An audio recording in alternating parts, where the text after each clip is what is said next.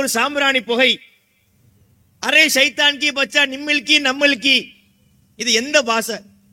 இது உருதா? இது பார்சியா? இது தமிழா? தமிழ்நாட்டில் வாழக்கூடிய நான் முஸ்லீம் தானே, நான் பேசக்கூடிய தமிழ் உங்களுக்கு புரியுதானே செய்யுது. நான் நிம்மலிக்கு நம்மளுக்கே நான் பேசுறேன். நீங்க பேசக்கூடிய தமிழ் இப்படியா இருக்கிறது? தெளிவா தானங்க பேசுறோம். அப்ப எப்படி காட்டுகிறார்கள்? இவங்களுக்கு நமக்கு சம்பந்தம் இல்லை, அது ஒரு தனி பிறவி என்பது போல முஸ்லிம்களை அடையாளப்படுத்துகிறார்கள். அஸ்ஸலாமு அலைக்கும் வரஹ்மத்துல்லாஹி வபரகாத்துஹு. கண்ணியம் நிறைந்த எல்லாம் அல்ல ஏக இறைவனின் நல்லடியார்களே, மரியாதைக்குரிய ஜமாத்தார்களே, தமிழகம் எனும் அமைதி பூங்காவில் சமத்துவ மலர்களாக பூத்து குலுங்குகின்ற பிற மதத்தை சார்ந்த சகோதர சகோதரிகளே, காவல்துறை அதிகாரிகளே, உளவு பார்க்க வந்திருக்கின்ற அதிகாரிகளே, உங்கள் அனைவர் மீதும் ஏக இறைவனின் சாந்தியும் சமாதானமும் என்றென்றும் உண்டாகட்டுமாக. தமிழ்நாடு தவ்ஹீத் ஜமாத் அரியலூர் மாவட்டத்தின் சார்பில் நடைபெறுகின்ற இப்பொதுக்கூட்டத்தில் கேள்விக்குறியாகும் சமுதாய பாதுகாப்பு எனும் தலைப்பை இங்கு வழங்கியிருக்கிறார்கள். சமுதாய பாதுகாப்பை குறித்து ஒரு மதச்சார்பு உடைய நாட்டிலே பேசுவது அது பொருத்தமாக இருக்கும். ஏன்னா அது ஒரு மதம் சார்ந்த நாடாக இருக்கும்.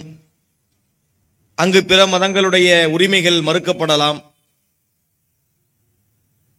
பிற மதத்தை பின்பற்றக்கூடியவர்கள் வஞ்சிக்கப்படலாம். அதற்காக அந்த நாடுகளிலே இந்த தலைப்பு பேசுவது என்பது வேறு. ஆனால் மதச்சார்பு இல்லாத நாடு என்று சொல்லப்படுகின்ற இந்திய நாட்டிலேயே இந்த தலைப்பை பேசுவது என்பது மிகுந்த வேதனைக்குரிய ஒன்றாகத்தான் நாம் இதை பார்க்க வேண்டி இருக்கின்றது. நாம் வாழக்கூடிய இந்த இந்திய நாடு 1947ஆம் ஆண்டு வெள்ளையர்களுடைய பிடியில் இருந்து சுதந்திரம் பெற்று ஜனநாயக நாடாக உருவெடுத்தது நமக்கு தெரியும்.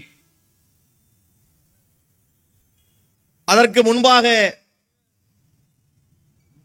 பல சமஸ்தானங்களாக பிரிந்து கிடந்த இந்த நாட்டை முஸ்லிம்கள் தான் ஒருங்கிணைந்த ஒரு நாடாக உருவாக்கினார்கள். பிறகு வெள்ளையர்கள் வந்தார்கள். வெள்ளையர்களுக்கு பிறகு சுதந்திரம் அடையக்கூடிய நேரத்திலே இதை ஒரு ஜனநாயக நாடாக அறிவிக்கின்றார்கள். ஒரு நாட்டை வழிநடத்த வேண்டும் என்று சொன்னால் அதற்கு ஒரு பைலா அவசியம். இப்ப இன்று நம்முடைய ஜமாத்திற்கு என்று ஒரு அமைப்பு நிர்ணய சட்டம் பைலா என்று வைத்திருப்பதை போல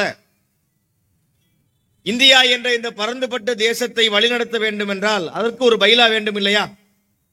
அதற்குத்தான் அரசியல் சாசன சட்டம், கான்ஸ்டிடியூஷன் ஆஃப் இந்தியா என்று ஒன்றை உருவாக்கினார்கள். நம் நாட்டுடைய நீதிமன்றங்கள், மாநில அரசுகள், காவல்துறை, உள்ளாட்சித்துறை என்ற அனைத்துமே இந்த அரசியலமைப்பு சட்டத்திற்கு உட்பட்டுத்தான் இருக்க வேண்டும் என்பதற்காகத்தான் அதை உருவாக்கினார்கள். இதை உருவாக்கக்கூடிய நேரத்திலே 3 முக்கியமான அடிப்படைகளை கொண்டு இது உருவாக்கப்படுகின்றது. முதலாவதாக, இந்த நாடு டெமோக்ராட்டிக் நேஷன், அதாவது ஒரு ஜனநாயக நாடு என்று இதை உருவாக்குறாங்க. ஜனநாயக நாடு என்று சொன்னால் தங்களின் ஆட்சியாளர்களை தாங்களே தேர்வு செய்யக்கூடிய உரிமை பெற்ற நாடு என்பது பொருள். இப்ப நமது பகுதியில் உள்ள வார்டு கவுன்சிலரில் இருந்து இந்தியாவின் பிரதம மந்திரி வரைக்கும் நாம் தான் வாக்களித்து அவர்களை தேர்ந்தெடுக்கின்றோம். இதுதான் ஜனநாயகம். இதை ஒரு முக்கியமான அடிப்படையாக முன்வைத்தார்கள்.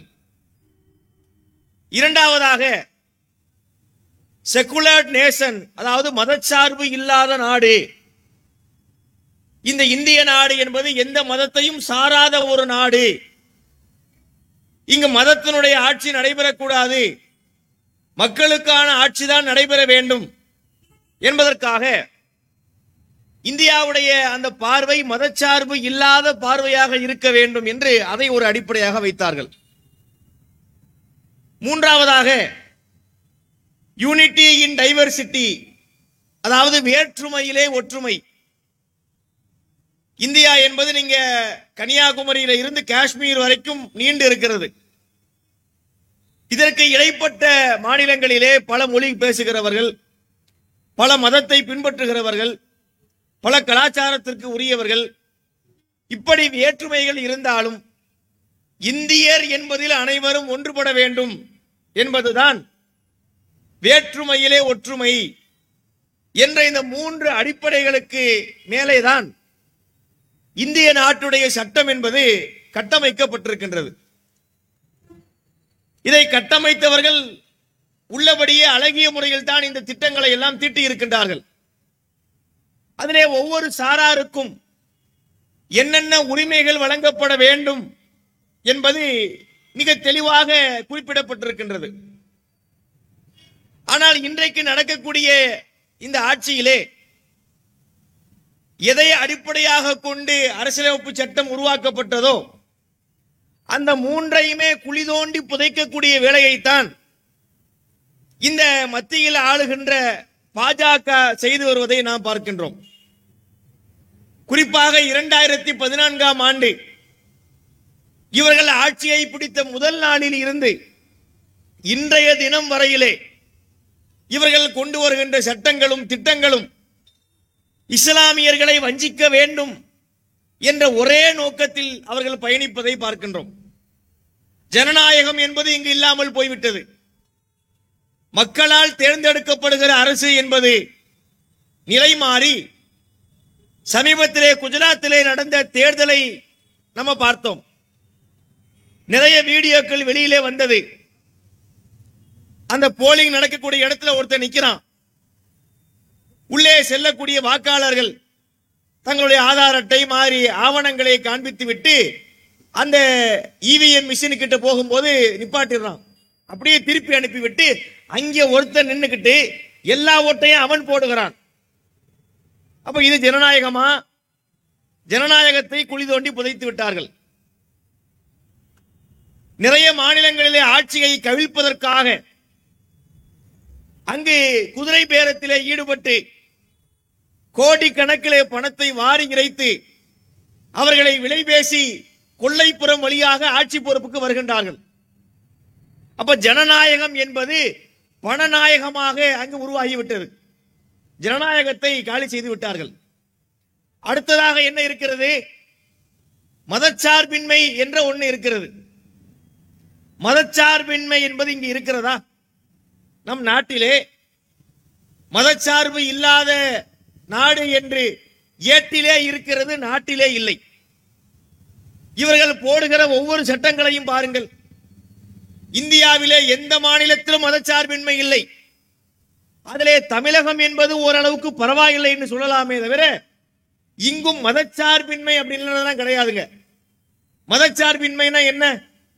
எல்லோரும் சமமாக பார்க்கப்பட வேண்டும், அதுதான மதச்சார்பின்மை. அதைத்தானே அரசியலமைப்பு சட்டம் சொல்கிறது. அரசியலமைப்பு சட்டத்திலே சொல்லப்படக்கூடிய விஷயங்கள் என்ன? ஆர்டிகல் நம்பர் 25 அது குறிப்பிடக்கூடிய விஷயம் என்ன? Right to freely profess, practice and propagate religion. ஒரு இந்திய குடிமகன் அவர் எந்த மதத்தையும் பின்பற்றலாம், அதை பரப்புரை செய்யலாம், அம்மதத்தை பிறருக்கு எடுத்து சொல்லலாம், அதற்கு அவருக்கு ரைட் இருக்கிறது, உரிமை இருக்கிறது என்று 25வது பிரிவு சொல்கிறது. 29வது பிரிவு என்ன சொல்கிறது? புரொடெக்ஷன் ஆஃப் மைனாரிட்டிஸ், அதாவது சிறுபான்மை மக்களுடைய உரிமைகள் பாதுகாக்கப்பட வேண்டும், அவர்களுடைய கலாச்சாரம், மொழி, பண்பாடு இவையெல்லாம் ஒரு அரசால பாதுகாக்கப்பட வேண்டும் என்று சொல்லப்படுது. ஆர்டிகல் நம்பர் 15 என்ன சொல்கிறது? ஒரு அரசு யாரையும் மதத்தின் பெயரால், மொழியின் பெயரால், இனத்தின் பெயரால், நாட்டின் பெயரால், பிறப்பிடத்தின் பெயரால் யாரையும் பாகுபாட்டோடு நடத்தக்கூடாது என்று சட்டம் சொல்கிறது. இவையெல்லாம் நடப்பிலே இருக்கிறதா? கிடப்பிலே தான் இருக்கிறது. இன்று இவர்கள் போடுகிற சட்டங்களை பாருங்கள். எல்லாமே இஸ்லாமியர்களுக்கு எதிராக அது மாறி இருப்பதை பார்க்கின்றோம். முஸ்லிம்கள் என்றாலேயே அவர்கள் சமூக விரோதிகள், அவர்களுக்கும் இந்தியாவிற்கும் எந்த பிடிப்பும் இல்லை, எந்த தொடர்பும் இல்லை, அவர்கள் சமூக விரோதிகள் என்கிற பார்வைதானே மீண்டும் மீண்டும் பேசப்படுது. மக்கள் பார்த்து நேரங்களை கழிப்பதற்காக, கேளிக்கைக்காக சினிமாக்களை எடுக்கிறார்கள். சினிமாவுக்கு நமக்கு உடன்பாடு கிடையாது. இருந்தாலும் படிப்பினைக்காக சில தகவல்களை நம்ம பதிய வைக்க வேண்டி இருக்கு. அந்த சினிமாக்களிலே முஸ்லிம்கள் எப்படியெல்லாம் காட்டப்படுறாங்க அப்படிங்கறத நீங்க பார்க்கணும். இந்த விஜயகாந்த் படத்தெல்லாம் நீங்க பார்க்கலாம். வில்லனை போல பாருங்க, வாசிம் கான், ஆசிம் கான் எல்லாம் இப்படித்தான் காட்டுவார்.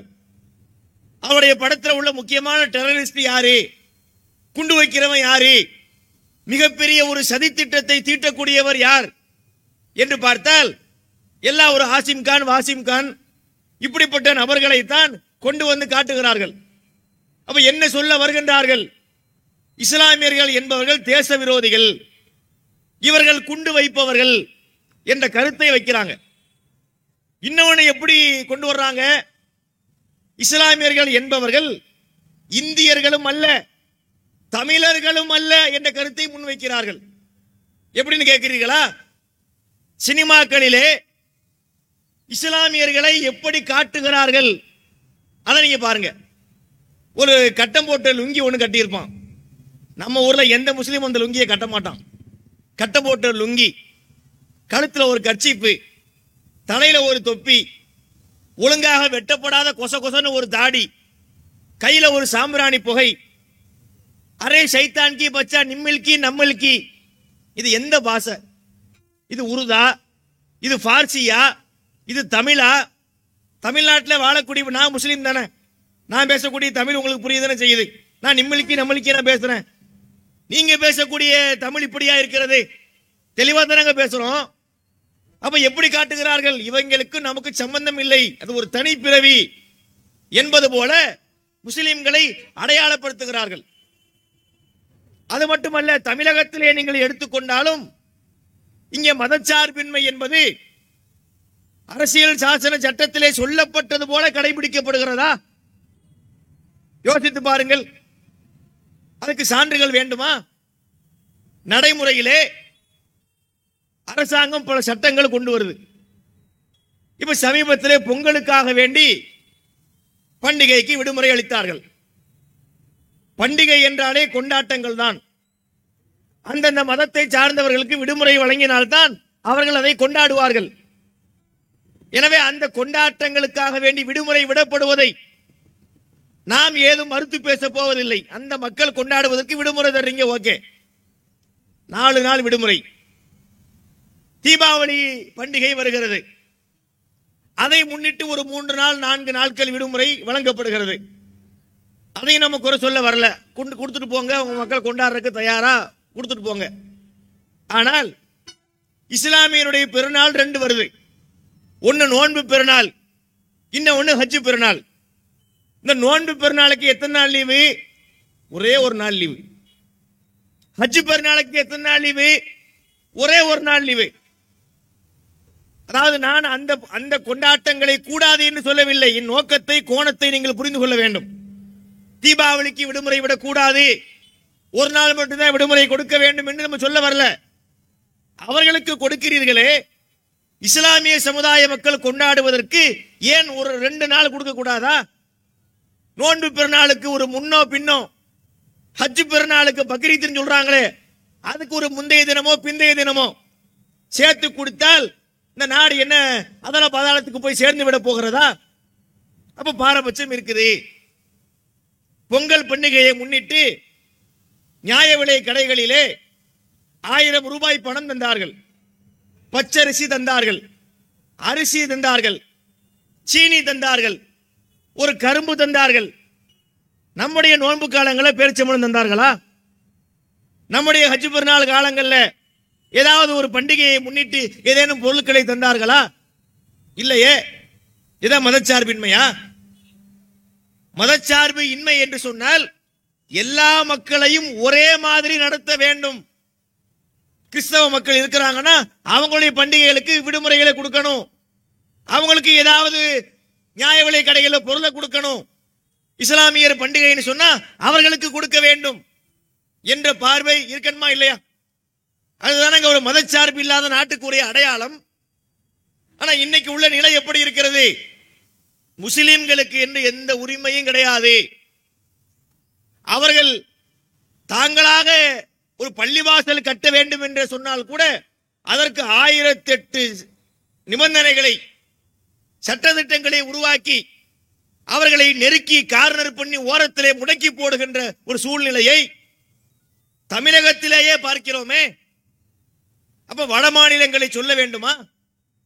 வட மாநிலங்களிலே பிஜேபி போன்ற கட்சிகள், இந்துத்துவ சக்திகளுடைய ஆதிக்கங்கள் நிறைந்த பகுதிகளிலே முஸ்லிம்கள் படக்கூடிய நிலையை நீங்கள் எண்ணி பார்க்க வேண்டும். தொடர்ச்சியாக இஸ்லாமிய சமுதாய மக்கள் பாதிப்புக்கு உள்ளாக்கப்பட்டுக் கொண்டே இருக்கிறார்கள்.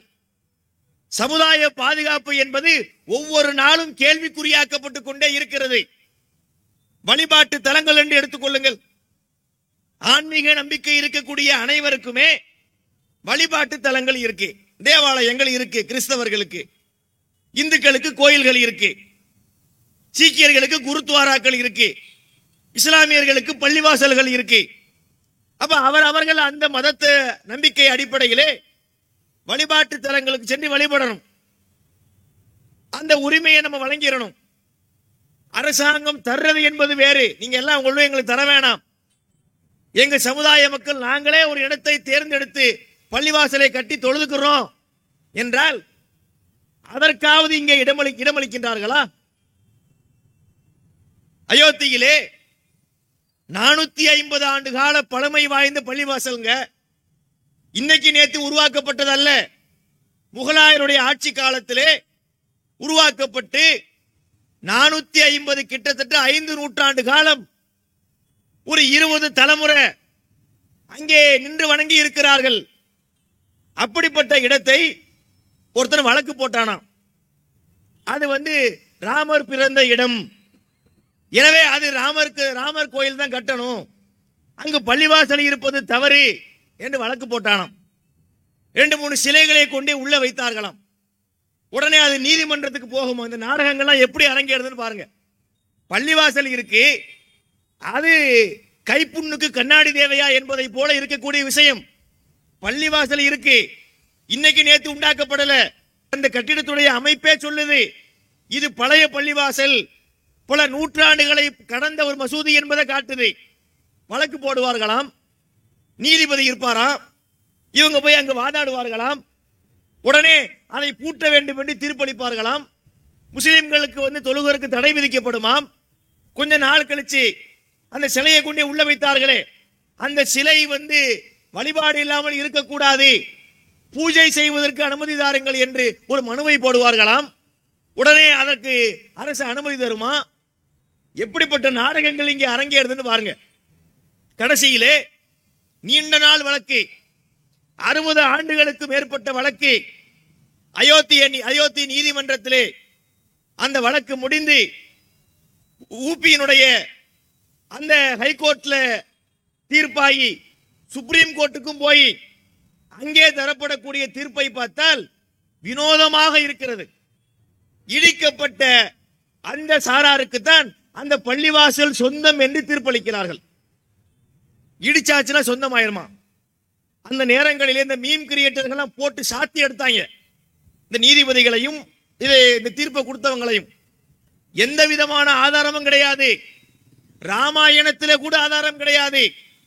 ராமனுடைய பாட்டை என்று பாதை என்று இவர்கள் எதை சொல்கிறார்களோ அது கூட இந்த நிலைப்பாட்டுக்கு எதிராக அமைந்திருப்பதை பார்க்கிறோம். இது தீர்ப்பாயிச்சு, முடிஞ்சிருச்சு, வேறு விஷயம். இருந்தாலும் இது எப்படியெல்லாம் இந்த சமுதாய பாதுகாப்பு கேள்விக்குறியாகிறது என்பதற்காக நான் இதை உங்களுக்கு சொல்கிறேன். இந்த உரையை சில இந்துக்களும் கூட நீங்கள் கேட்டுக்கொண்டிருப்பீர்கள். உங்களுக்கு புரிந்து கொள்வதற்காக நான் இந்த கருத்தை சொல்கிறேன். சில பேர் நினைக்கிறார்கள், எதுக்குங்க ஒரு பள்ளிவாசலுக்காக வேண்டி போய் முட்டுறீங்க, அதை முடிஞ்சு போச்சே, கொடுத்துட்டு போக வேண்டியதானே, பெருந்தன்மையா போக வேண்டியதானே என்றெல்லாம் கேட்கிறாங்க. நான் ஒரு கேள்வியை உங்களுக்கு முன்வைக்கிறேன். உங்கள் நம்பிக்கைப்படி, ராமாயணத்தின் நம்பிக்கைப்படி ராமன் என்பவர் யார்? அவருடைய கொள்கை என்ன? அவருடைய வாழ்க்கை எப்படி இருந்தது என்பது பற்றி ராமாயணத்தில் சொல்லப்படுது. அதை நாங்க நம்புறோமா இல்லையா என்பது வேறு. எங்க நம்பிக்கை அது கிடையாது. எங்களுடைய நம்பிக்கை இறைவன் தான். ஆனா உங்களுடைய நம்பிக்கையிலே அப்படி நடந்துச்சு, நீங்க நம்புறீங்க.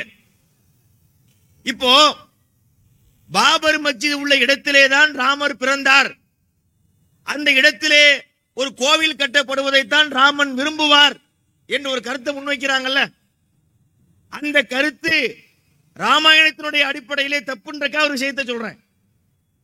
ராமன் யாரு? தசரதனுடைய மூத்த மகன். அன்றைய வழக்கப்படி மூத்த மகன் தான் அரியணை ஏற வேண்டும். தசரதனுக்கு பிறகு மூத்த மகன் தான் ராஜாவாகணும். ராமனுக்கு அடுத்தவன் யாரு? லட்சுமணன். அதுக்கு அடுத்தவன் யாரு? பரதன். வேறு வேறு மனைவிகளுக்கு பிறந்தவர்கள். அப்ப இந்த பரதனுடைய தாய் ஒரு திட்டம் போடுறாளாம்.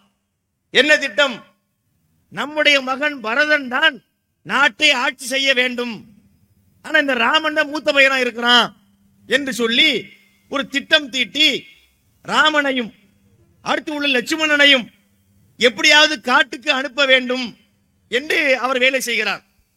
அதெல்லாம் அந்த காரியங்கள்லாம் நடக்குதான். அப்ப ஒரு நேரத்திலே பரதனுடைய தாய் ராமனிடத்திலே வந்து சொல்கிறாள். என்ன சொல்கிறாள்? ராமா, நீ கானகம் சென்று தாளிரு சடைகள் தாங்கி தாங்க அரும் தவம் மேற்கொண்டு பூலிவம் காணம் நன்னி புண்ணிய துறைகள் ஆடி 7 ஆண்டின் வா. இது என்னது? கம்பராமாயணத்தில் இடம்பெற்ற வாசகம். ராமனை பார்த்து பரதனுடைய தாய் சொல்கிறாள், ராமா, நீ உன் தம்பியை கூட்டிக்கிட்டு காட்டுக்கு போயிரு. 7 14 14 ஆண்டுகள் வனவாசத்திற்கு பிறகுதான் நீ மீண்டும் இந்த நாட்டுக்கு திரும்பி வர வேண்டும் என்று சொல்லி அனுப்புகிறாள். இப்ப ராமன் முடிவெடுக்க வேண்டிய நேரம். ஆட்சி பொறுப்புக்கு நம்ம வர்றதா இல்லையா? நம்ம தானே ஆட்சி பொறுப்புக்கு உரியவர். ஆனா பரதனுடைய அம்மா வந்து என் மகனுக்கு பொறுப்பு கொடுன்னு கேட்கிறாளே, அதெல்லாம் முடியாது என்று மறுத்தாரா? உங்க நம்பிக்கைப்படி என்ன சொன்னார்? என் பின்னவன் பெற்ற செல்வம் அடியேன் பெற்றதென்றோ, நான் இருந்தா என்ன, என் தம்பி இருந்தா என்ன, அவனே ஆட்சி பண்ணட்டும் சொல்லி தன்னுடைய ராஜாங்க பதவியை தூக்கி எறிந்து விட்டு காட்டுக்கு போனார் என்பது உங்கள் நம்பிக்கை. இது ராமனுடைய கேரக்டராக நீங்க நம்புறீங்க. இப்ப அப்படியே பாபர் மசூதி விவகாரத்துக்கு வாங்க. தனக்கு சொந்தமான பதவியையே தூக்கி போட்டு போனார் நம்புறீங்களே, அந்த ராமன் நான் இந்த பள்ளியில் தான் பிறந்தேன், நான் இங்குதான் குத்த வைப்பேன், எனக்கு இங்குதான் கோவில் வேண்டும் என்று சொல்லுவாரா? நியாயமா யோசிச்சு பாருங்க. உங்கள் மனசாட்சி இடத்திலே தீர்ப்பு கேட்டு பாருங்கள். அப்ப இதுல எந்த விதமான நியாயமும் இல்லை, எந்த ஆதாரமும் கிடையாது. இருந்தாலும் மக்களுடைய நம்பிக்கை அடிப்படையிலே, பெரும்பான்மை மக்களை திருப்திப்படுத்த வேண்டும் என்ற அடிப்படையில் அபாண்டமாக அந்த பள்ளிவாசல் பிடுங்கப்பட்டு கோவில் கட்டக்கூடிய அந்த கூட்டத்திடத்துல ஒப்படைக்கின்ற நிலையை பார்க்கின்றோம். இது ஒரு மதச்சார்பு இல்லாத நாடா? நீங்கள் சிந்திக்க வேண்டும். பாபர் மஸ்ஜிதோடு போகவில்லை, இப்ப அடுத்தடுத்த பள்ளிவாசல்களுக்கு குறிவைக்கின்றார்கள். கியான்வாபி மஸ்ஜித் பள்ளிவாசல்ல பிரச்சனை நடக்கின்றது, மதுராவில பிரச்சனை நடக்கின்றது, இன்னும் பல ஆயிரக்கணக்கான பள்ளிவாசல்கள் பட்டியல் எங்கள்கிட்ட இருக்கிறது. நாங்கள் அங்கும் வருவோம், அந்த பள்ளிகளையும் கைப்பற்றுவோம், அங்கு உள்ள முஸ்லிம்களுடைய தொழுகையை நிறுத்திவிட்டு பூஜைகளையும் பஜனைகளையும் ஆரம்பிப்போம் என்று சொல்லுகிறார்கள். என்றால் மதச்சார்பின்மை என்பது இங்கே எங்கே இருக்கிறது? சமுதாய மக்கள் பாதுகாப்பாக இருக்க வேண்டும், அண்ணன் தம்பிகளாக வாழ வேண்டும் என்ற மரபு எங்கே கடைபிடிக்கப்படுகிறது? சிந்திக்க வேண்டும். வடநாட்டிலே இருந்து தமிழகத்துக்கு முன்னால் வரைக்கும், தமிழகம் தான் கொஞ்சம் பரவாயில்லாம, தமிழகம் கேரளா கொஞ்சம் பரவாயில்லை, மற்ற மாநிலங்களிலே பார்த்தால் கும்பல் கொலைகள் ஏராளம் நடக்கின்றது. அந்த கும்பல் கொலைகளிலே யார் டார்கெட் செய்யப்படுகிறார்கள் என்றால் இஸ்லாமியர்கள் அவர்கள் இலக்காக்கப்படுறாங்க. ஒரு முஸ்லீம் வருவான், அவனை நிறுத்தி வைத்துக் கொண்டு ஜெய் ஸ்ரீராம்னு சொல்லி, இல்லை என்று சொன்னால் உன்னை அடித்துக் கொள்வோம் என்று எத்தனை பேரை அடித்துக் கொண்டார்கள். மாட்டு இறைச்சியின் பெயரால் முகமது அகலக் என்ற ஒரு முதியவரை அடித்தே கொலை செய்தார்களே. பல்கிஸ் பானு என்ற ஒரு பெண் குஜராத்திலே, அந்த பெண்ணுடைய குழந்தையை தரையிலே அடித்து சாகடிக்கின்றார்கள். அந்த பெண்ணை பல பேர் சேர்ந்து சீரழிக்கின்றார்கள். அவருடைய குடும்பத்தைச் சேர்ந்த 10க்கும் மேற்பட்டவர்களை படுகொலை செய்கிறார்கள்.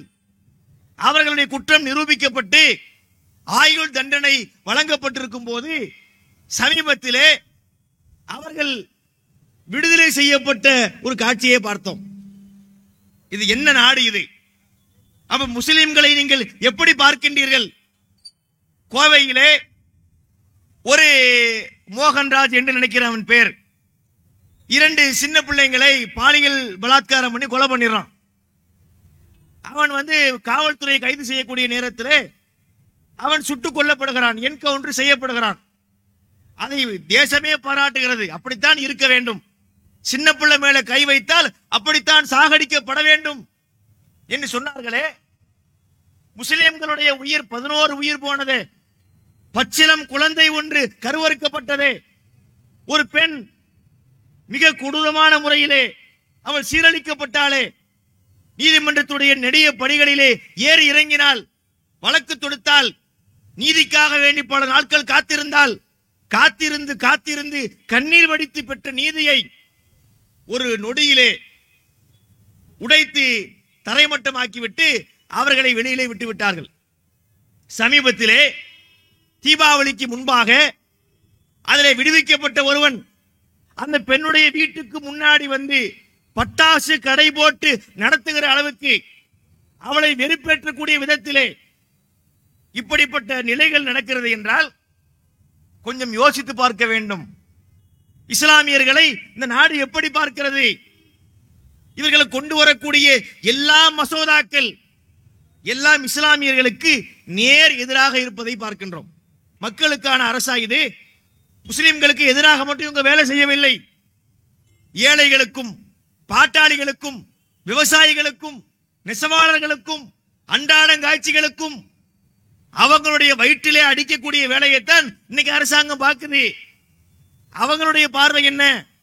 அம்பானியும் அதானியும் நிறைவடைந்தால் அவர்கள் நிறைவடைவார்கள். அழகா சொன்ன ஒருத்தன், 2 Gujaratis selling India, 2 Gujaratis buying India என்று சொன்னான். அப்படின்னா என்ன? 2 குஜராத்தி நாட்டை விற்கிறான், 2 குஜராத்தி நாட்டை வாங்குறான். விற்கிற 2 குஜராத்தி யாரு? அமித்ஷாவும் மோடியும். வாங்குற 2 குஜராத்தி யாரு? அம்பானியும் அதானியும். 4 பேருமே குஜராத்துக்காரங்க. மிக தெளிவாக ஒரு வரியிலே இந்தியாவுடைய நிலையை தெளிவுபடுத்தி காட்டுகின்றார்கள். இது கார்பரேட்டுகளுக்கான அரசே தவிர இங்கு யாருக்காவது ஏதாவது கிடைத்திருக்கின்றதா? எதுவுமே கிடைக்கல. யாருக்கும் எதுவும் கிடைக்கல. ஆனா முஸ்லிம்களுக்கு மட்டும் ஒண்ணு கிடைக்கிறது. என்ன கிடைக்கிறது? இந்த மாதிரி நெருக்கடிகள் கிடைக்கின்றது. சமீபத்திலே ஒரு மசோதாவை முன்னெடுக்கின்றார்கள். சில ஆண்டுகள் இருக்கும். CAA குடியுரிமை திருத்த சட்டம் என்று ஒண்ணு கொண்டு வர்றார். அப்புறம் பார்த்தோம்னு சொன்னா முத்தலாக் என்று ஒண்ணு கொண்டு வர்றார். முத்தலாக் என்ற காரணத்தினால் முஸ்லிம் பெண்கள் பாதிக்கப்படுகிறார்கள். இதனால் இஸ்லாமிய பெண்களுடைய வாழ்க்கை கேள்விக்குறியாகிறது. எனவே முஸ்லிம் பெண்களுடைய கண்ணீரை துடைப்பதற்காக இதோ இந்த மோடி களமிறங்கி விட்டார். அவர் கொண்டு வந்த மசோதா தான் முத்தலாக்கு மசோதா என்றார்கள். மோடிக்கு ரொம்ப பிடித்தமான வார்த்தை மசோதா. அவர் என்ன செய்ய போறாராம்? முஸ்லிம் பெண்களுடைய கண்ணீரை துடைக்க போறாராம். அவருடைய மனைவி தெருவில் நின்றார். தெரியுமா உங்களுக்கு? மோடிக்கு கல்யாணம் ஆயிடுச்சு, ஆகலன்னு சொல்லிக்கிட்டு இருந்தாங்க. கல்யாணம் ஆகிவிட்டது. 2014ஆம் ஆண்டுக்கு முன்பு வரை தேர்தல் நாமினேஷன் பண்ணுவாங்களே எலெக்ஷன்ல, அப்ப அவர் எம்எல்ஏவா தான் இருந்தாரு. 2014 தான் அவர் பிரதமர் ஆகிறாரு. அதுக்கு முன்னாடி நாமினேஷன் தாக்கல் பண்ணும்போது மனைவி ஸ்பவுஸ் அப்படின்னு சொல்லுவாங்க, மனைவி துணை, அவர்களை பற்றி உள்ள அந்த பட்டியலை நிரப்புவது என்பது ஆப்ஷனலா வச்சிருந்தான். அதாவது நீங்கள் விரும்பினால் நிரப்பலாம், விரும்பாட்டி விட்டுறலாம். இவர் விட்டுக்கிட்டே இருந்தார். 2014 தேர்தலில் அது மேண்டேட்டரி ஆக்கிட்டாங்க. அப்படின்னா என்ன, கண்டிப்பாக அதை பூர்த்தி செய்ய வேண்டும் என்று வந்ததனால் வேறு வழி இல்லாமல் மனைவியின் பெயர் யசோதா பெண் என்று குறிப்பிடுகின்றார். அவர் மனைவி தெருவில் நிற்கிறது. யாருடைய மனைவி? மோடியினுடைய மனைவி தெருவில் இருக்கின்றார். இவர் என்ன, முஸ்லீம் பெண்களுடைய கண்ணீரை துடைக்க போறாராம். தான் கட்டிய மனைவி யசோதாவை தெருவிலே விட்டு மசோதா என்று பார்லிமெண்ட்டுக்கு போய் உட்கார்ந்திருக்கிறார். நிறைய பல மசோதாக்களை கொண்டு வந்து முஸ்லிம்களை வஞ்சிக்கக்கூடிய மசோதாக்கள் தான் எல்லாமே கொண்டு வருகின்றார். சிஏஏ என்று ஒன்றை கொண்டு வருகின்றார், குடியுரிமை திருத்த சட்டம். இந்த சட்டமே நம்ம நாட்டுடைய பைலா என்று சொல்லப்படுகின்ற அரசியல் சாசன சட்டத்திற்கு நேர் எதிர்மறையானது, முரணானது. இங்கு உள்ள எந்த சட்டமும் மதத்தை ஓரங்கட்டக்கூடிய விதத்திலே அல்லது மதத்தை தூக்கிப்பிடக்கூடிய விதத்திலே அமையக்கூடாது என்ற மரபை, என்ற நடைமுறையை உடைத்துத்தான் அதை கொண்டு வர்றாங்க. பாகிஸ்தானில் இருந்து, ஆப்கானிஸ்தானில் இருந்து, பங்களாதேஷில் இருந்து இந்தியாவிலே குடியேறிய மக்களிலே முஸ்லிம்களை தவிர ஏறக்குறைய எல்லா மக்களுக்கும் இந்தியாவிலே குடியுரிமை உண்டு. இது எவ்வளவு நேரடியாக இந்த அரசு இஸ்லாமியர்களுக்கு எதிரான ஒரு அரசு என்பதை தெளிவாக காட்டுறாங்களா இல்லையா? அன்றைய நேரங்களிலே தேசத்தை உலுக்குகின்ற போராட்டங்களை மக்கள் முன்னெடுத்தார்கள். அந்த நேரத்திலே தோன்றி முசல்மான் பயப்படாதீங்க, முஸ்லிம்களே பயப்படாதீர்கள் என்று இவர்கள் முதலை கண்ணீர் வடித்தார்களே தவிர இவங்களுடைய நோக்கம் என்ன? இஸ்லாமியர்களை வஞ்சிக்க வேண்டும் என்பதுதான் இவர்களுடைய முக்கியமான நோக்கமாக இருப்பதை பார்க்கின்றோம். முத்தலாக் என்று கொண்டு வந்தார்கள். இதுல உங்களுக்கு என்ன பிரச்சனை இருக்கிறது? இஸ்லாமியர்கள் தங்கள் மத அடிப்படையில் திருமணம் செய்யறாங்க, தங்கள் மத அடிப்படையில் விவாகரத்து பண்றாங்க. அதுல ஏதாவது பிரச்சனை என்றால் அதை அவர்கள் பார்த்துக் கொள்வார்கள். ஒரு நாட்டுடைய சட்டம் ஒரு மதத்தினுடைய உள் விவகாரத்திற்குள்ளே நுழைந்து ஒரு சட்டம் இயற்றலாமா? இந்து மதத்திலே எத்தனை சட்டங்கள் விமர்சிக்கப்படுகிறது. இந்த நடைமுறை கிடையாது, இது தப்பு என்று விமர்சிக்கப்படுகிறது. கிறிஸ்தவ மதத்தினுடைய நம்பிக்கையிலும் அப்படி இருக்கலாம். அதுக்குள்ளே நுழைந்து இவர்கள் தீர்ப்பளிப்பார்களா? ஆனால் முஸ்லிம்களுடைய மதம் என்று வரும்போது மாத்திரம் அதிலே தீர்ப்பளிக்கப்படுறதை பார்க்கின்றோம். இது ஒன்று. அடுத்து என்ன என்றால், நான் ஏற்கனவே குறிப்பிட்டது போல யாரெல்லாம் சிறுபான்மை மக்களாக இருக்கிறார்களோ அவர்களுடைய கலாச்சாரம், பண்பாடு போன்றவை ஒரு அரசால பாதுகாக்கப்பட வேண்டும். இது ரொம்ப முக்கியமான விஷயம். ஒரு முஸ்லீம் தான் இன்னைக்கு சிறுபான்மை மக்களா இருக்கிறோம். அப்ப நம்முடைய கலாச்சாரம், பண்பாடு என்பது இங்கே பாதுகாக்கப்பட வேண்டும். இந்த ஹிஜாபு என்பது நம்முடைய கலாச்சாரம். நபிகள் நாயகம் ஸல்லல்லாஹு அலைஹி வஸல்லம் அவர்கள் ஒரு பெண் தன்னுடைய உடலை மறைத்துக் கொண்டுதான் வர வேண்டும். கண்ணை இமை காப்பது போல ஒரு பெண்ணை காப்பது ஹிஜாப். எனவேதான் இஸ்லாமிய மார்க்கம் பெண்களுக்கு ஹிஜாபை போட சொன்னது. ஒரு பெண் ரோட்டிலே நடந்து போனால் தீயவர்களுடைய பார்வை அந்த பெண்களின் மீது எப்படி படுகின்றது? அதை தடுக்க வேண்டும் என்றால், அந்த பார்வைகளை கண்ணியமுடைய பார்வைகளாக மாற்ற வேண்டும் என்றால் அதற்கு இந்த ஹிஜாப் ஆடை அவசியம் என்பதைத்தான் மார்க்கம் சொல்லுது. அதை முஸ்லிம்கள் அணிகிறார்கள். அது முஸ்லிம்களுடைய கலாச்சாரமாக இருக்கிறது. இது முஸ்லிம்களுடைய கலாச்சாரம் தானே? குறிப்பாக சிறுபான்மை மக்களுடைய கலாச்சாரம் இல்லையா?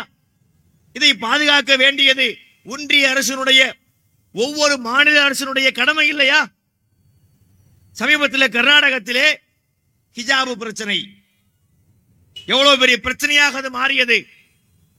ஒரு கல்லூரியிலே, முஸ்லிம் பள்ளிக்கூடங்களிலே முஸ்லிம்கள் போகக்கூடிய நேரத்திலே ஹிஜாபு அணிந்து ஸ்கூலுக்கு வரக்கூடாது, ஹிஜாபு அணிந்து கல்லூரிக்கு வரக்கூடாது என்று சட்டம் போடுகிறார்கள். எவ்வளவு அப்பட்டமான ஒரு விஷயம்னு பாருங்க. அது முஸ்லிம்களுடைய கலாச்சாரம். நம்ம யாரையும் திணிக்கல. அடுத்த ஒரு இந்து பெண்ணையோ ஒரு கிறிஸ்தவ பெண்ணையோ நீங்கள் புர்கா போட்டுட்டு தான் வரணும் என்று நம்ம கட்டாயப்படுத்தல. நமது மார்க்கத்திலே சொல்லப்பட்டதை நாமே விரும்பி அணியக்கூடியதை ஏன் இவங்க அதுக்கு வேட்டு வைக்க பார்க்குறாங்க? ஹிஜாப் அணிந்து கொண்டு யாரும் வரக்கூடாது என்று தீர்ப்பளிக்கிறார்கள். யாரு? அரசாங்கம் ஒரு முடிவெடுக்கிறது. இது நீதிமன்றத்துக்கு போகுது. அங்கே நீதிமன்றங்கள்ல வழக்கு நடக்கின்றது. கடைசியில வரக்கூடிய தீர்ப்பை பார்த்தால் கர்நாடக அரசு சொன்னது சரிதான் என்பதை உயர்நீதிமன்றம் தீர்ப்பாகவே அளிக்கிறது. இது நேரடியாக சிறுபான்மை மக்களுடைய கலாச்சாரத்தை கேள்விக்குறியாக்கக்கூடிய ஒரு விஷயம் இல்லையா? பிற சமுதாய மக்கள் தங்கள் அடையாளத்தோடு வரலையா? இப்ப நாங்கெல்லாம் பள்ளிக்கூடங்களை படிச்சோம் தானே, நீங்க பள்ளிக்கூடங்களை படிச்சீங்கல்ல. பள்ளிக்கூடங்களை படிக்கும் போது பிற சமுதாய மக்கள் வருவார்கள், இந்துக்கள் வருவார்கள், நெத்தியில பொட்டு வச்சிருப்பாங்க, கையில காப்பு போட்டிருப்பாங்க, கழுத்துல டாலர் போட்டிருப்பாங்க. அந்த சபரிமலை சீசன் வரும்போது அல்லது முருகன் கோயிலுக்கு மாலை போட்டாங்கன்னு சொன்னா கழுத்துல மாலை போட்டு காலில் செருப்பு இல்லாம வருவாங்க. பள்ளிக்கூடங்களுக்கு ஷூ போட்டு வர வேண்டும் என்ற சட்டம் இருந்தாலும் அதை மீறி இவங்க வந்தாலும் சரி, மத நம்பிக்கை, அதை போய் நம்ம கேள்வி கேட்க கூடாது என்ற அடிப்படையில் தானே அது பார்க்கப்பட்டது. அதெல்லாம் நியாயம். சரி, அவங்க நம்பிக்கை அப்படி இருக்குது, அதை நம்ம கேள்வி கேட்க கூடாது என்று போவது தானே சமத்துவம் வருவதற்கு உண்டான அழகான வழியாக இருக்க முடியும். அப்ப எல்லா மதத்தை சார்ந்தவர்களும் தங்களுடைய மத அடையாளங்களோடு கல்வியங்களுக்கு வருகின்றார்கள். சிங்குமார்கள், சீக்கியர்கள் தலையிலே டர்பன் அணிந்திருக்கின்றார்கள். அந்த டர்பனியை அணிவதற்கு அனுமதி இருக்கு, இன்னைக்கு வரைக்கும் இருக்கு. நீங்க ஐபிஎஸ் அதிகாரியா இருந்தாலும் ஐஏஎஸ் அதிகாரியா இருந்தாலும் எங்க யாரா இருந்தாலும் சரி, அந்த டர்பன் கட்டிக் கொள்வதற்கு அனுமதி இருக்கிறது. மன்மோகன் சிங் அணிந்தாரா இல்லையா? இப்ப நீங்க கூட பல கலெக்டர்களை பார்க்கின்றோம். ககன்தீப் சிங் பேடின்னு சொல்றாங்க பேரு. அவங்கள காட்டும் போது என்ன, அவங்க எந்த கூட்டங்களில் பங்கெடுத்தாலும் எங்க போனாலும் தலையிலே டர்பனோடு போகிறார்கள். நாங்கள் அதை குறை சொல்லவில்லை, அது அனுமதிக்கப்படுதில்ல. அப்ப முஸ்லிம்களாகிய எங்களுடைய ஹிஜாப் மாத்திரம் ஏன் தடுக்கப்படுகிறது? இதனங்க சமுதாய பாதுகாப்பு கேள்விக்குறியாக்குறது. எல்லா மக்களுக்கும் ஒரே மாதிரியான சட்டங்களை போடுவதற்கு பதிலாக முஸ்லிம்கள் என்று சொன்னால் அவங்களை தூங்க விடக்கூடாது, அவங்களுடைய நிம்மதியை கெடுக்க வேண்டும், அவர்களுக்கு எந்த விதமான உரிமையும் வழங்கக்கூடாது என்பதையே குறிக்கோளாக கொண்டு இது நடைபெறக்கூடிய காட்சியை பார்க்கின்றோம். இத்தனைக்கு முஸ்லிம்கள் என்னங்க செஞ்சாங்க? அப்படி முஸ்லிம்கள் மீது இந்த கோபம் ஏன்? ஏன் இந்த ஓர வஞ்சனை? ஏன் இப்படி வஞ்சிக்க வேண்டும்? இஸ்லாமியர்கள் இந்த நாட்டை குழி தோண்டி புதைக்கிறார்கள். வளரக்கூடிய இந்தியாவை வளர விடாமல் தடைக்கல்லாக நிற்கிறார்கள் என்பதுதான் காரணமா? இல்லையே. நாங்களும் இந்த தேசத்திற்காகத்தானே தேய்ந்து போனோம். வெள்ளக்கார இந்த நாட்டை ஆட்சி பண்ணக்கூடிய நேரத்திலே இந்த நாடு விடுதலை அடைவதற்காக எங்களுடைய முன்னோர்கள் பட்ட கஷ்டம் எப்படிப்பட்ட கஷ்டம்? முஸ்லிம் சமுதாயத்துடைய தியாகத்தை நீக்கிவிட்டு இந்தியாவுடைய சுதந்திர போராட்ட வரலாறை எழுதிவிட முடியுமா? முஸ்லிம்களுடைய உழைப்பின்றி இந்த சுதந்திரம் உங்களுக்கு கிடைத்திருக்குமா? எப்படிப்பட்ட போராட்டங்களை, உயிரை கொடுக்கின்ற போராட்டங்களை, நமது உயிர் போனாலும் இந்த நாடு விடுதலை அடைய வேண்டும், சுதந்திரம் அடைய வேண்டும் என்ற நோக்கத்திலே எப்படிப்பட்ட தியாகங்களை முஸ்லிம்கள் முன்னெடுத்தார்கள். அந்த தியாகங்களுக்கு பதிலாக இந்த சமுதாயத்திற்கு நன்மை செய்வதை விட்டுவிட்டு இன்று கொள்ளைப்புறமாக ஒரு ஆட்சியை அமைத்துக் கொண்டு முஸ்லிம்களை வஞ்சிக்கக்கூடிய வேலையை பார்க்கின்றார்கள். இஸ்லாத்தை அழித்து ஒழித்து விடலாம் என்று நினைக்கின்றார்கள். இறைவன் பார்த்துக் கொண்டிருக்கின்றான். இது இவர்களால ஊதிய அணைக்கக்கூடிய விஷயம் அல்ல. எவ்வளவு நெருக்கி பிடித்தாலும் இஸ்லாம் வேகமாகத்தான் வளரும். அதை இன்றைக்கும் நாம் பார்த்துக் கொண்டிருக்கின்றோம். ஐரோப்பிய நாடுகளை எடுத்துக்கொள்ளுங்கள். ஐரோப்பிய நாடுகளிலே அவங்களுடைய ராஜாங்க பார்வையே முஸ்லிம்களுக்கு எதிரான பார்வைதான். அமெரிக்கா என்ன செய்வான்னு பாருங்க, முஸ்லிம் நாடுகள் மேலேயா குண்டு போடுவான். ஈராக்கில் போடுவான், ஆப்கானிஸ்தான்ல போடுவான், அப்படியே தான் போடுவான். காரணம் என்ன? முஸ்லிம்களை ஒழிக்கணும். ரசூல்லாவை கேலி செய்து அங்கே படம் எடுப்பார்கள். அதை அந்த அரசு கண்டுக்கிறாது. காரணம் என்ன? முஸ்லிம்களை கொஞ்சம் நோவினைப்படுத்தி பார்க்க வேண்டும். இதுதான் ஐரோப்பாவுடைய ஸ்டைலு. ஆனா அந்த ஐரோப்பாவிலே இன்று ஆயிரக்கணக்கான பள்ளிவாசல்கள் கட்டப்பட்டு கொண்டிருக்கிறது. எதிர்க்கப்படக்கூடிய இடத்திலே தான் இறைவன் இஸ்லாத்தை வளர்த்தெடுக்கின்றான். மக்காவிலே அபுஜகல் வாழ்ந்த பகுதியிலே, அபுலகம் வாழ்ந்த பகுதியிலே, உத்துபா, ஷைபா, வலீது போன்ற இறை மறுப்பாளர்கள் வாழ்ந்த பகுதியில் தான் இறைவன் ஏகத்துவத்தை கொண்டு வரவில்லையா? அதனால நாம் அதை பற்றி கவலைப்பட தேவையில்லை. அதே நேரத்திலே முஸ்லிம் சமுதாய மக்கள் எப்படி பாதிக்கப்படுறாங்க என்பதை சொல்ல வேண்டிய நிலையில இருக்கின்றோம். இது எப்படியெல்லாம் நம்ம வஞ்சிக்கப்படுறோம் என்பதை முதலிலே நாம் அறிந்து கொள்ள கடமைப்பட்டிருக்கிறோம்.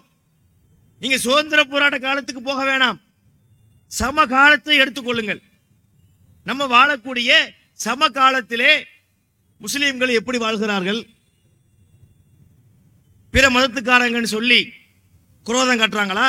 இவன் இந்து, அவன் பேசாத, இவன் கிறிஸ்டின், இவன் பேசாத. முஸ்லிம் தாய்மார்கள் தங்கள் பிள்ளைகளை பள்ளிக்கூடங்களுக்கு அனுப்பும் போது நீ எந்த இந்துவோடும் பேசக்கூடாது, எந்த கிறிஸ்டினோடும் பேசக்கூடாது என்று சொல்லி அனுப்புகிறார்களா? இல்லையே. சுரேஷ், மகேஷ், ரமேஷ்குமார்னு எங்களுக்கு எத்தனை ஃப்ரெண்டுகள் இருக்கிறாங்க. இந்து மதத்தை சார்ந்த நண்பர்கள் எங்களுக்கு இல்லையா? கிறிஸ்தவ மதத்தை சார்ந்த ஜோசப், வில்சன்லாம் எங்களுக்கு நண்பர்களாக இல்லையா? அப்ப எங்கெங்க நாங்க மதத்தினுடைய துவேஷத்தை காட்டுறோம்? இல்லை. இங்கே ஒரு சமத்துவம் இருக்கின்றது. மக்களை பொறுத்தவரை அந்த சமத்துவம் சீராக இருக்கின்றது. ரம்ஜான் அன்று அந்த மக்கள் மதிய நேரத்திலே சாப்பிடுகிற உணவு நாங்கள் கொடுக்கின்ற பிரியாணியாக இருக்கிறது. என்ன பாய் பிரியாணி தராம விட்டீங்களே என்று எங்களிடத்திலே உரிமையாக கேட்கின்ற அளவிற்கு அவர்களுக்கும் எங்களுக்கும் இடையிலே சமத்துவம் இருக்கின்றது. இந்து மக்கள் அவர்களுக்கு பண்டிகைகள் வந்துவிட்டால் அவர்கள் தரக்கூடிய பொருட்களை அது இறைவனுக்காக வேண்டி பூஜிக்கப்படாமல் இருந்தால் அதை முஸ்லிம்களாகிய நாங்கள் வாங்கி சாப்பிடத்தானே செய்கின்றோம். அப்ப எங்கே மதத்துவேஷம் இருக்கின்றது? எதுவும் கிடையாது. இன்னும் சொல்ல போனால் ஒரு பிரச்சனை என்று வந்தால், ஒரு பேரிடர் என்று வந்தால் களத்திலே முதலிலே இறங்கக்கூடியது யார்?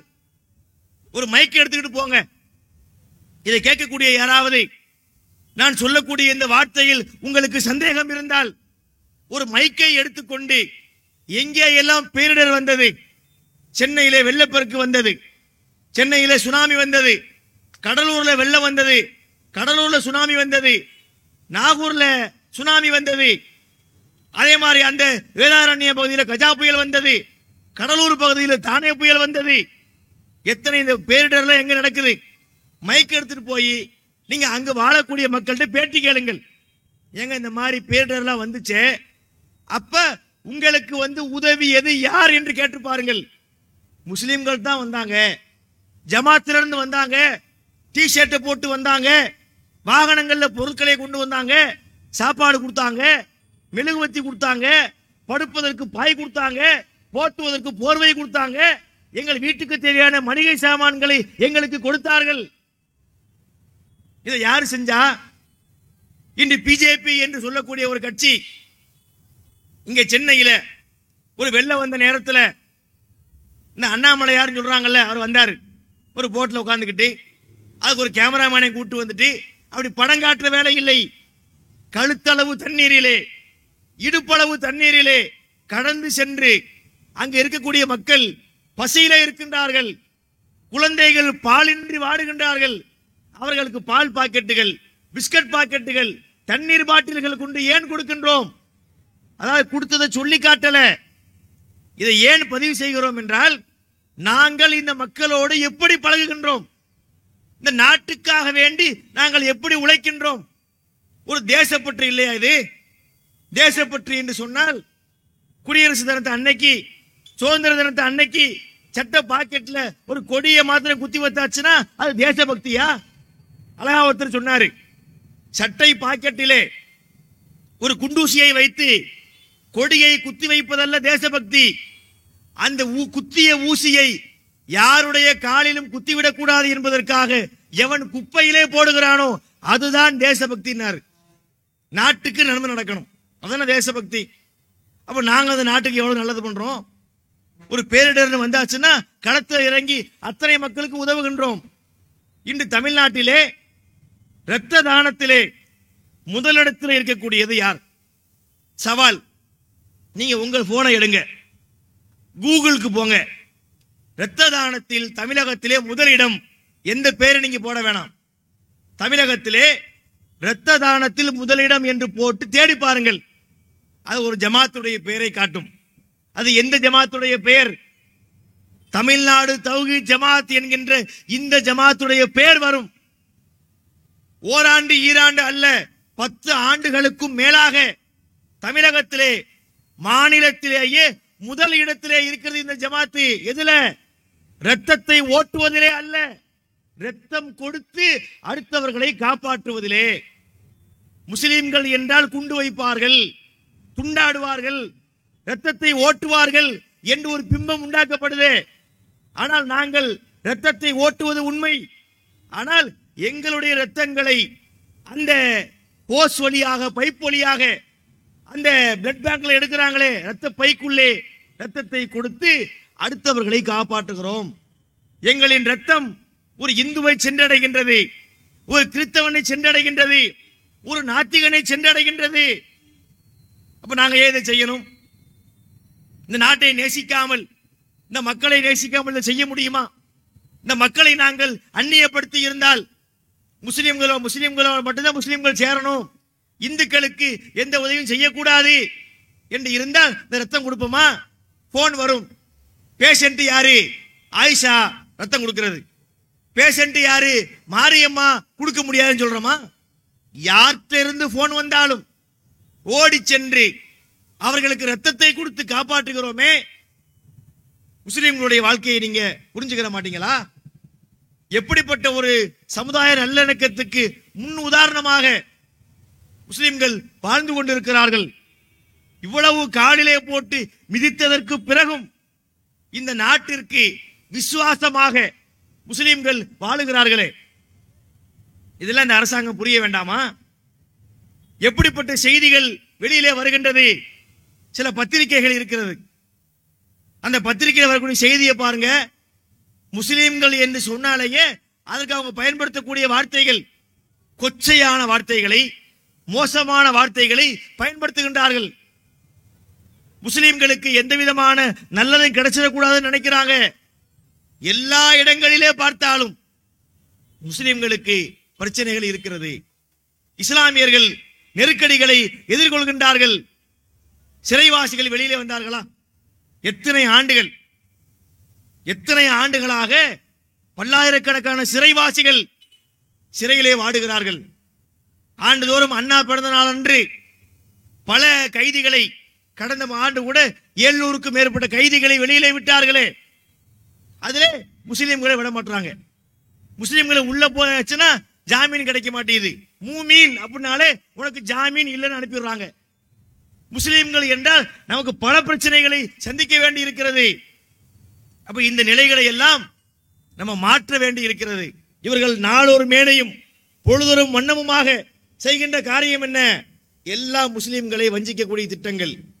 இப்போது வந்திருக்கிற விஷயங்கள் மட்டுமல்ல, இன்னும் நிறைய அஜெண்டாக்களை வைத்திருக்கின்றார்கள், ஒவ்வொன்றாக கொண்டு வருகிறார்கள். இப்போது யூனிஃபார்ம் சிவில் கோடு, பொது சிவில் சட்டம் என்ற பெயரிலே ஒன்றை கொண்டு வர போறாங்க. அது என்னன்னு தெரியுமா? நமக்கெல்லாம் அந்த விழிப்புணர்வே இல்லாமல் இருக்கின்றது. யாரு வரட்டும் என்னமும் செய்யட்டும் என்று நினைக்கின்றோம். பொது சிவில் சட்டம் என்றால் என்ன தெரியுமா? நம்ம நாட்டிலே சில சட்டங்கள், கிரிமினல் சட்டங்கள் இருக்குது, அது எல்லாருக்கும் பொதுவானதுதான். கொலை பண்ணா எல்லாருக்கும் ஒரே தண்டனை. இந்து, கிறிஸ்தவன், முஸ்லீம் வேறுபாடு இல்லை. 302 தான். 302 அடிப்படையிலே வழக்கு நடந்து முடிந்து ஜட்ஜி சொல்லக்கூடிய தீர்ப்பு தான் தண்டனை. கிரிமினல் சட்டத்தை பொறுத்த வரைக்கும் எல்லாருக்கும் ஒன்றுதான். ஆனால் சிவில் விஷயங்கள்ல, சிவிலையும் எல்லாத்திலையும் இல்ல, சொத்து விஷயங்கள், சொத்துனா இடத்த ஒருத்தன் அபகரிச்சுக்கிட்டான் அல்ல அவன் இடத்த நான் அபகரிச்சுக்கிட்டால் எல்லாருக்கும் ஒரே மாதிரி தண்டனை தான், ஒரே மாதிரியான சட்டங்கள் தான் போகும். ஆனால் மதம் சார்ந்த விஷயங்களிலே சில விஷயங்கள்ல நமக்கு அனுமதி இருக்கு. உதாரணமாக திருமணம். முஸ்லிம்கள் எப்படி திருமணம் பண்றது? நம்ம இந்தியாவிலே வாழ்ந்தாலும் முஸ்லிம்கள் தங்கள் மதத்தின்படி திருமணம் செய்யலாம். நமக்கு இந்த உரிமை இருக்கு. நமக்கு மட்டும் வழங்கப்படல, இந்துக்களுக்கும் இருக்கு, கிறிஸ்தவர்களுக்கும் இருக்கு, சீக்கியர்களுக்கும் இருக்கு, புத்தர்களுக்கும் இருக்கு, எல்லோருக்கும் இருக்கு. அதே போல விவாகரத்து, கல்யாணம் பண்றதும் வரும், விவாகரத்தும் வரும், அதுவும் நம்ம மதப்படி பண்ணிக்கலாம்.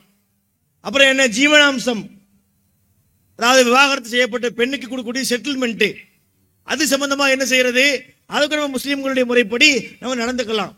இந்துக்களுக்கும் அதே மாதிரிதான். அதே போன்று பாக பிரிவினை சட்டங்கள், ஒருத்தர் இறந்துட்டாரு, அவருடைய சொத்தை எப்படி பிரிப்பது அப்படின்னா, முஸ்லிம்களுக்கு இருப்பதை போன்ற சட்டம் இந்துக்களுக்கு இல்லை. அது வித்தியாசமா இருக்கும். முஸ்லிம்களுக்கு இருக்குல்ல, ஆணுக்கு இவ்வளவு பெண்ணுக்கு இவ்வளவு அப்படின்னா இருக்கிற மாதிரி இந்துக்களுக்கு இல்லை. அவங்களுக்கு அவங்க சட்டப்படி, நமக்கு நம்ம சட்டப்படி. அதே போல ஃபியூனரல் செர்மனிஸ் சொல்லுவாங்க, அதாவது இறுதி காரியங்கள், ஈம காரியங்கள். ஒருத்தர் இறந்துட்டார்னா அந்த இறந்து போன உடலை என்ன செய்வது, அதை எரிப்பதா, புதைப்பதா, சிலுவை மாதிரி பெட்டியில வச்சு உள்ள வைப்பாங்களே அப்படி புதைப்பதா, இதை பொறுத்தவரை அவரவர் தாங்கள் விரும்பியபடி மதப்படி நடந்து கொள்ளலாம் என்பதுதான் சட்டம். இப்ப என்ன செய்யறாங்கன்னா, இது எல்லாத்தையும் ஒண்ணாக்க போறோம், ஒரே நாடுங்கிறீங்க, அப்ப ஒரே சட்டம் இருக்கணுமா இல்லையா? யூனிஃபார்ம் சிவில் கோட் இது வந்தது என்று சொன்னால் திருமணம் ஒரே முறைப்படித்தான் திருமணம் செய்ய வேண்டும். இந்திய நாடு ஒரு திருமணத்தை ஏற்றுக்கொள்ள வேண்டும் என்றால் கழுத்திலே தாலி கட்டினால்தான் அது திருமணம் என்று எடுத்துக்கொள்ளப்படும். அல்லது ஐயரை வைத்து நெருப்பை மூட்டி மாங்கல்யம் தந்துனா சொல்லி மந்திரம் போதினால்தான் அது திருமணம் என்று ஏற்றுக்கொள்ளப்படும். அந்த அக்கினியை சுற்றி கணவனும் மனைவியும் சுற்றி வந்தால்தான் அது ஏற்றுக்கொள்ளப்படும் என்று சட்டம் வந்தால் என்ன செய்வீர்கள்? எதிர்கொள்வோம், அது வேறு. ஆனால் இப்படிப்பட்ட சட்டங்களை கொண்டு வர பார்க்கின்றார்கள். இறந்த உடலை என்ன செய்ய வேண்டும்? இஸ்லாமிய சட்டப்படி கஃனிட்டு, குளிப்பாட்டி, கஃன் போட்டு அவர்களை புதைகுழிகளிலே அடக்கம் செய்ய வேண்டும் என்று இருக்கிறது நம்ம மார்க்கத்துடைய சட்டப்படி. இப்ப வரைக்கும் நமக்கு அந்த அனுமதி இருக்கு.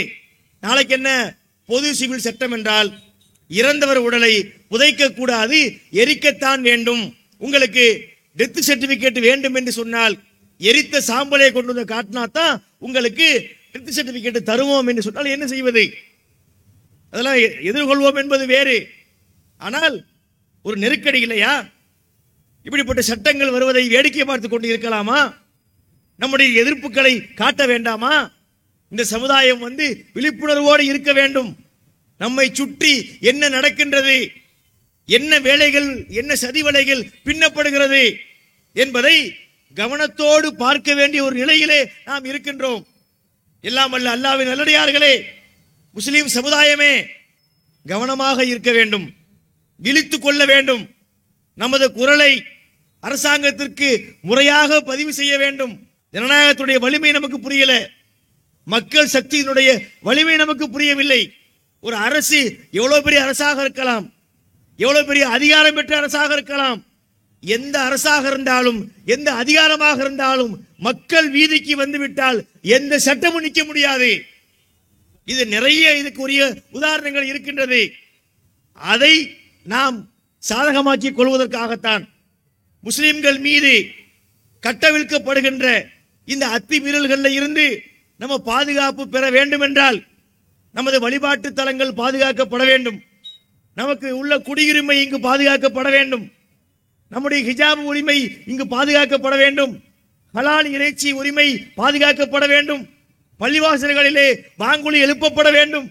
இங்கு உள்ள எந்த முஸ்லீமும் மதத்தின் பெயரால், மாட்டின் பெயரால், ஜெய் ஸ்ரீராம் என்ற பெயரால் கொல்லப்படக்கூடாது. முத்தலாக்கு போன்ற சட்டங்களுக்குள்ளே இந்த அரசாங்கம் நுழையக்கூடாது, பொது சிவில் சட்டங்கள் கொண்டு வரப்படக்கூடாது என்பது உண்மையிலேயே நம்முடைய உணர்வோடு கலந்திருந்தால், நபிகள் நாயகம் அவர்கள் சொன்னார்கள், அஃதலுல் ஜிஹாத், அறப்போரிலே சிறந்தது எது தெரியுமா? கலிமத்துல் அதில் இந்த சுல்தானின் ஜாகில். ஒரு அநியாயக்கார அரசனுக்கு எதிராக போராட எழுப்புறமே ஒரு குரல், அவனை, அந்த அரசனை எதிர்த்து நாம் எழுப்புகின்ற குரல், அதுதான் மிகச்சிறந்த அறப்போர் என்று நபி அவர்கள் சொன்னார்கள். அந்த அடிப்படையிலே ஜனநாயக முறையிலே நல்ல முறையிலே உங்களுடைய குரல்களை பதிவு செய்ய வேண்டும். வல்ல அல்லாஹ் நம் அனைவரையும், முஸ்லிம் சமுதாயத்தை இந்த நெருக்கடிகளில் இருந்து காப்பாற்றி நல்ல ஒரு வாழ்க்கை, அமைதியான ஒரு வாழ்க்கை, இறைவனை தொழுகின்ற ஒரு வாழ்க்கை, வழிபாட்டில் எந்த பிரச்சனையும் இல்லாத வாழ்க்கையை ஏற்படுத்துவதற்கு இறைவன் கிருபை செய்ய வேண்டும் என்று சொல்லி என் உரையை முடிக்கின்றேன். வாஹிருதவானா அல்ஹம்துலில்லாஹி ரப்பில் ஆலமீன். அஸ்ஸலாமு அலைக்கும் வரஹ்மத்துல்லாஹி வபரகாத்துஹு.